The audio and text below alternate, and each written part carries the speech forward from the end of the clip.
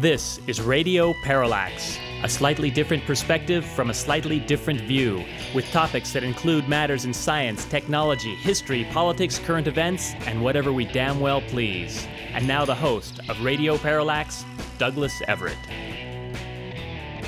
Welcome to the program. We hope during this show to continue our series of descriptions of travel in Latin America. We heard from you a couple weeks back, dear listener, saying that you thought the tales of adventure down in Colombia were interesting and were hoping we'd do more of it. Well, we plan to do so today, hopefully with my two traveling companions in our second segment. Stay tuned for that. Let's begin this show as we like to do with On This Date in History. Our date in question is the 6th of January.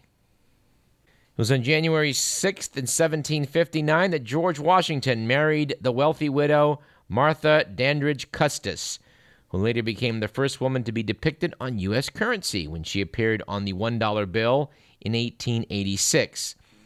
Martha Washington was also the first woman to be depicted on a U.S. postage stamp, which was issued in 1902, a century after her death.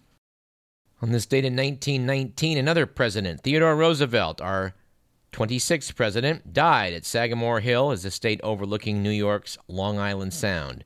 TR was only 60. Sometime this year, we're going to have to tell the tale of Teddy Roosevelt, along with some other historical favorites we've been meaning to get to, like Kemal Ataturk, but not today. On January 6th in 1921, to help promote non-military aviation, the U.S. Navy ordered the sale of flying boat aircraft to commercial airlines. Pan Am subsequently flew China Clippers across the Pacific. In fact, 21 years later, in 1942, on the same day, January 6th, Pan Am's Pacific Clipper completed the first round-the-world trip by a commercial aircraft.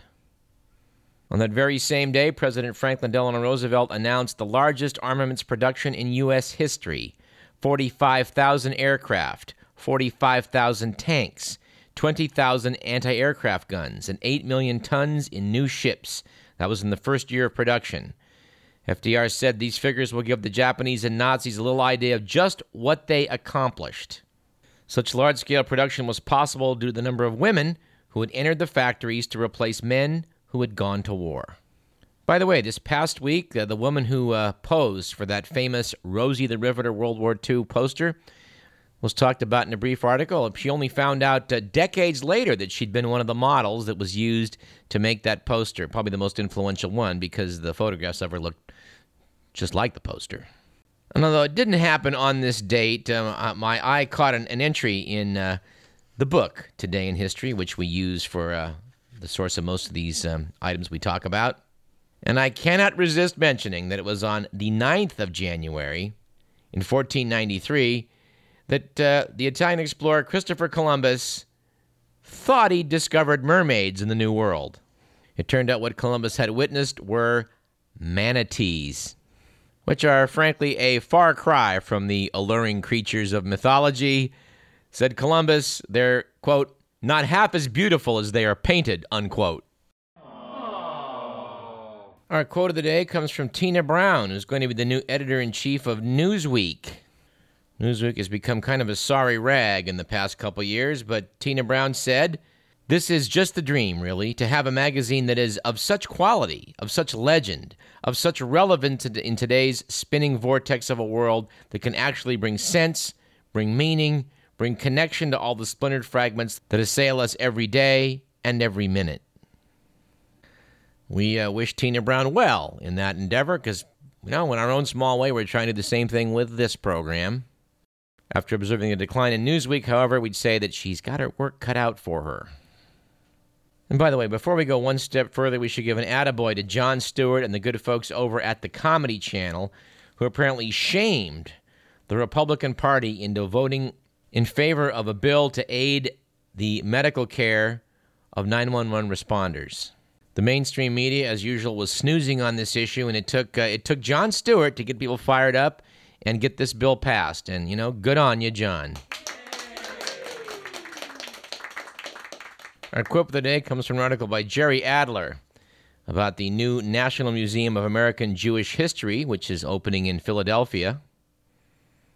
Noted Mr. Adler, 5 years ago when the museum began planning a new $150 million building within sight of the Liberty Bell, which opened last November 26th, he said it made sense to adopt, quote, freedom, unquote, as the theme, rather than, say, comedians or delicatessen.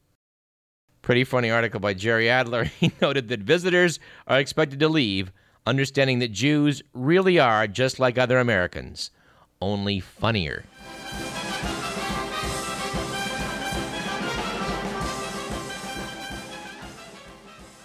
Our quip of the day comes from an article in the National Enquirer, which was hanging around the office I was working in last week. The article quoted Sidney Simpson, O.J.'s daughter, who said, "Murderer or not, he's still my father, and he's the only parent I've got.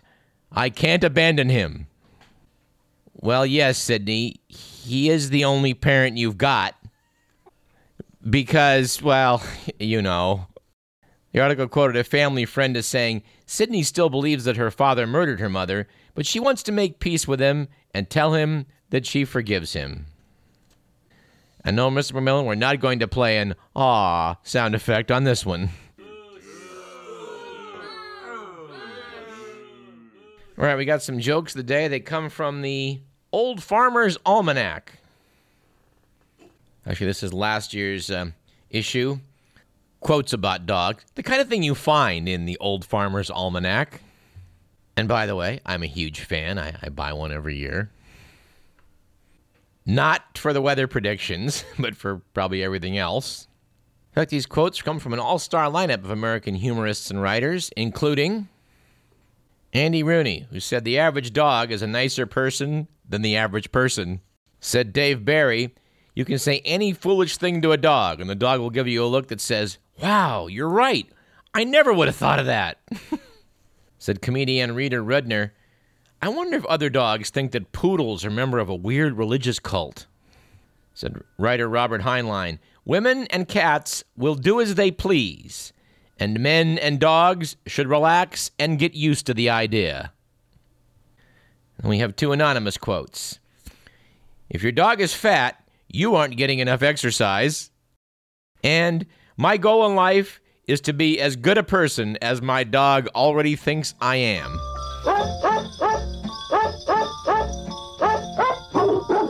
All right, our stat of the day is 27, as in 27 pounds. To prove that calorie intake alone determines weight loss, a nutritionist ate only junk food for 2 months and lost 27 pounds.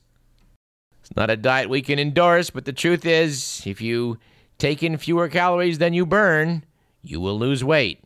Doesn't matter what those calories are. Celery, grapefruit, or Hostess Twinkies. All right, let's do the good, the bad, and the ugly.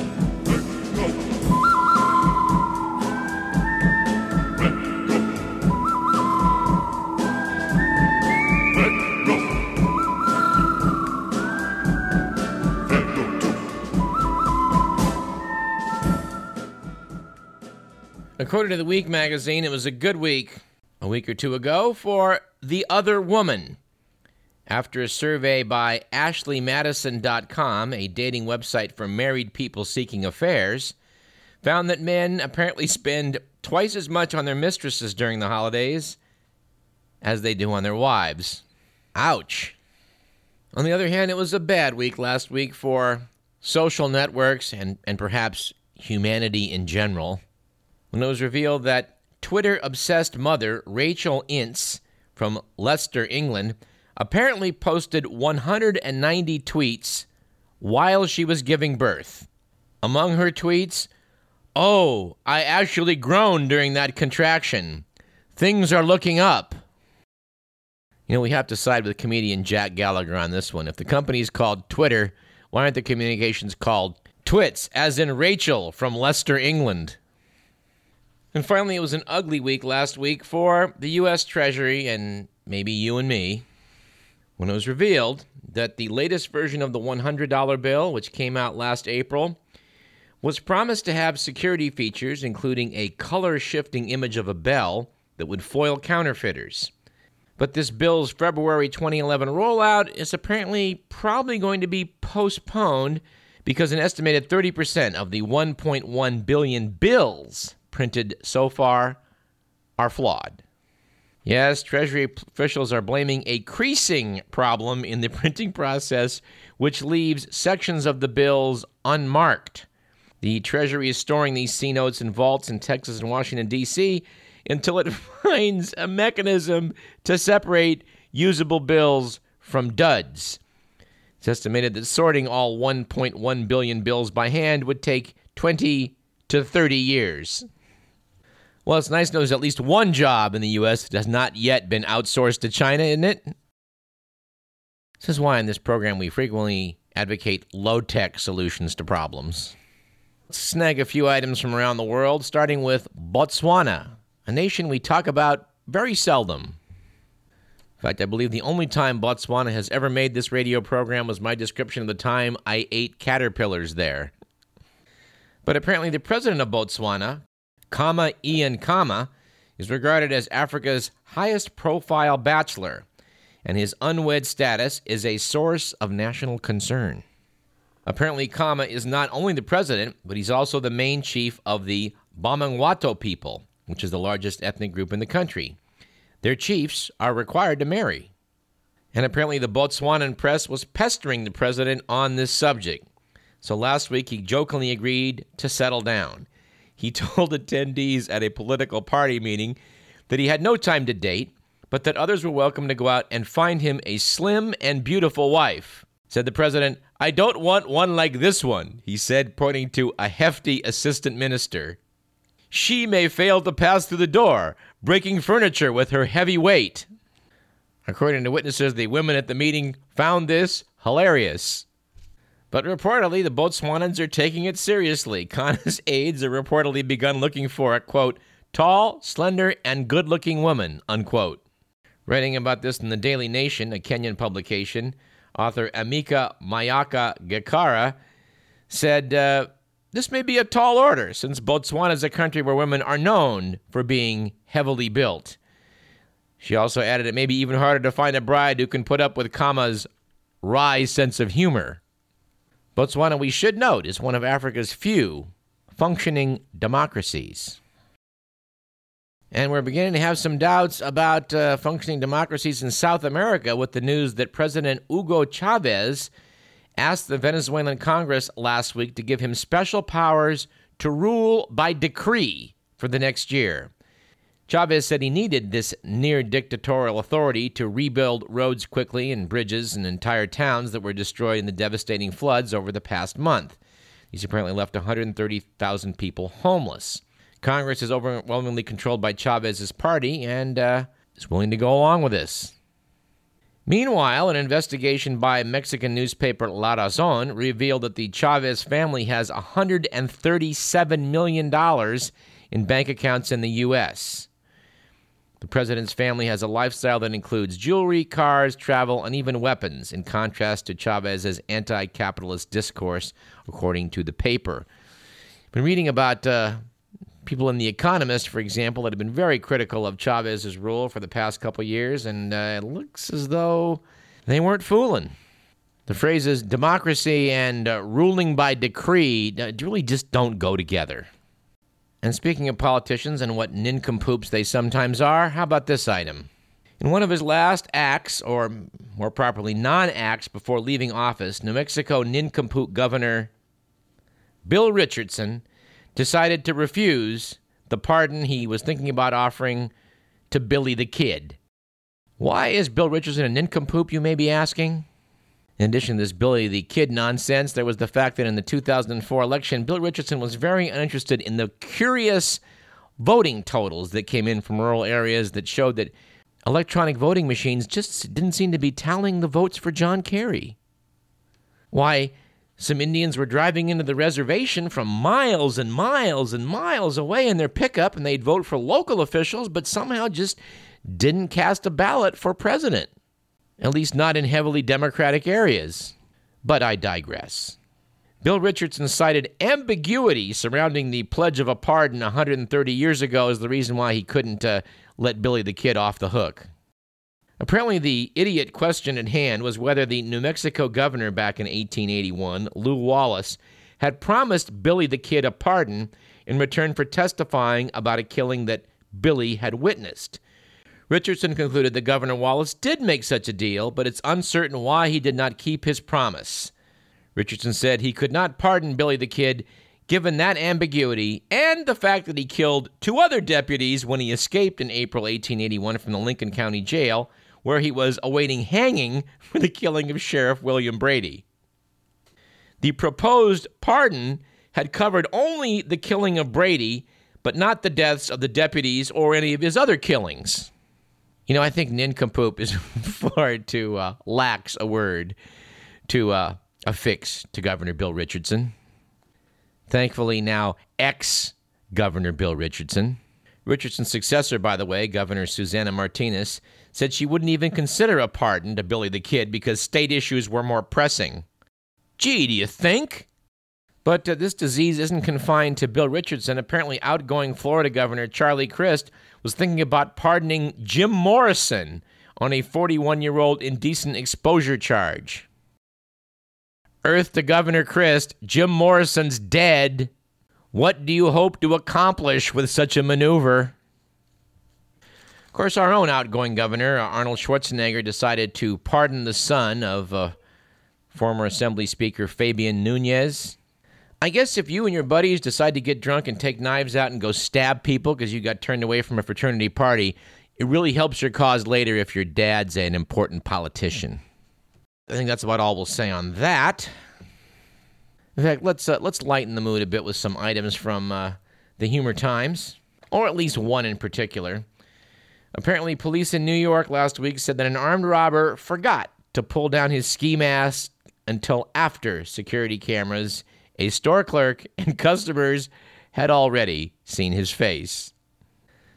Investigators said the video depicts the man entering Alba's grocery store in the city's Queensboro with 2 accomplices shortly before midnight. They said he did not pull down the ski mask until after he demanded cash from the worker. Let's take a couple minutes and comment on some of the good work done by the people at the Sacramento Bee. They had a summary on the first of the year about new laws coming into effect for 2011. Senate Bill 1449 reduces the crime of possession of an ounce of marijuana from a misdemeanor to an infraction. We have Mark Leno of San Francisco to thank for authoring that bill. He also authored Senate Bill 1413, which requires school districts to provide access to free, fresh drinking water during meal times by July of this year. And it is sort of hard to believe that wasn't a requirement until now. How about Senate Bill 929? Bans the use of cadmium in children's jewelry by January 2012. Yeah, using toxic metals in jewelry, we might want to make that illegal. Good idea. That was from Senator Fran Pavley, Democrat from Agora Hills. Assembly Bill 605 that allows free beer, wine, and liquor tastings inside large supermarkets and large liquor outlets. You have Assemblyman Anthony Portiano from La Cañada to thank for that one. Excuse me, sir, would you like to try Captain Morgan? Yes, it's quite a spicy rum, isn't it? And here's one I don't really fully understand, but according to Senate Bill 1072 from Senator Ron Calderon of Montebello, the state's horse racing board is going to issue licenses for exchange wagering, which allows bets to be placed on a racehorse to lose beginning in May of next year. Did we need this kind of legislative reform? I don't know. Seems to open the door for some hanky-panky, doesn't it? Reminds me of the Rodney Dangerfield line. Oh, I should have bet on my horse to live. And finally, the most idiot choice among the selections that I picked, Senate Bill 944 from Senator George Runner of Lancaster designates a Ronald Reagan Day each February 6th as a day of special significance, not a holiday, in which schools will be encouraged to conduct exercises honoring Reagan. Well, if I had a choice, I hope they'll pick King's Row and not Bedtime for Bonzo. Or maybe, Mr. Gorbachev, tear down this wall, as opposed to Facts are stupid things. We also like the section they did in the B on some resolutions we'd like to see for the upcoming year. They're hoping the Sacramento City Council members would promise not to act like a pack of kindergartners. Good luck with that one. The B hoped that Southern California water users would resolve to spend less money blaming Sacramento's sewage for the Delta's problems and spend more of it trying to prevent our own raw sewage from fouling beaches during regular winter storms. That's one we can get behind. And one we can really get behind. Sacramento residents, we resolve not to use the term world-class city again. Ever. I especially hope that no one uses it in conjunction with the idea that unless a basketball team has a fancy schmancy arena, in order that their Las Vegas billionaire casino operating owners can have a suitable venue to show off with. I mean, that particular concept of how to be a world-class city needs to be flushed down the toilet. All right, let's take a short break, but before we do, I want to quote from Dave Barry. Someone gave me a calendar for Christmas of classic Dave Barry, and the entry for today is as follows. I remember when we got our first TV. Dad set it up, then climbed up onto our roof to try and aim the antenna at New York City. Then he yelled down to us, and we turned the on knob, and the tiny screen started to glow. And then we saw it, right in our living room. An incredible miracle. Static. Oh, sure, we'd heard static before. This was the first time we'd ever actually seen it. And this static was coming all the way from New York City. My little town blues are melting away. Dave Barry, we've never had him on, but we're going to keep trying. Maybe one of these days. Meantime, let's take a short break. You're listening to Radio Parallax. I'm Douglas Everett. If I can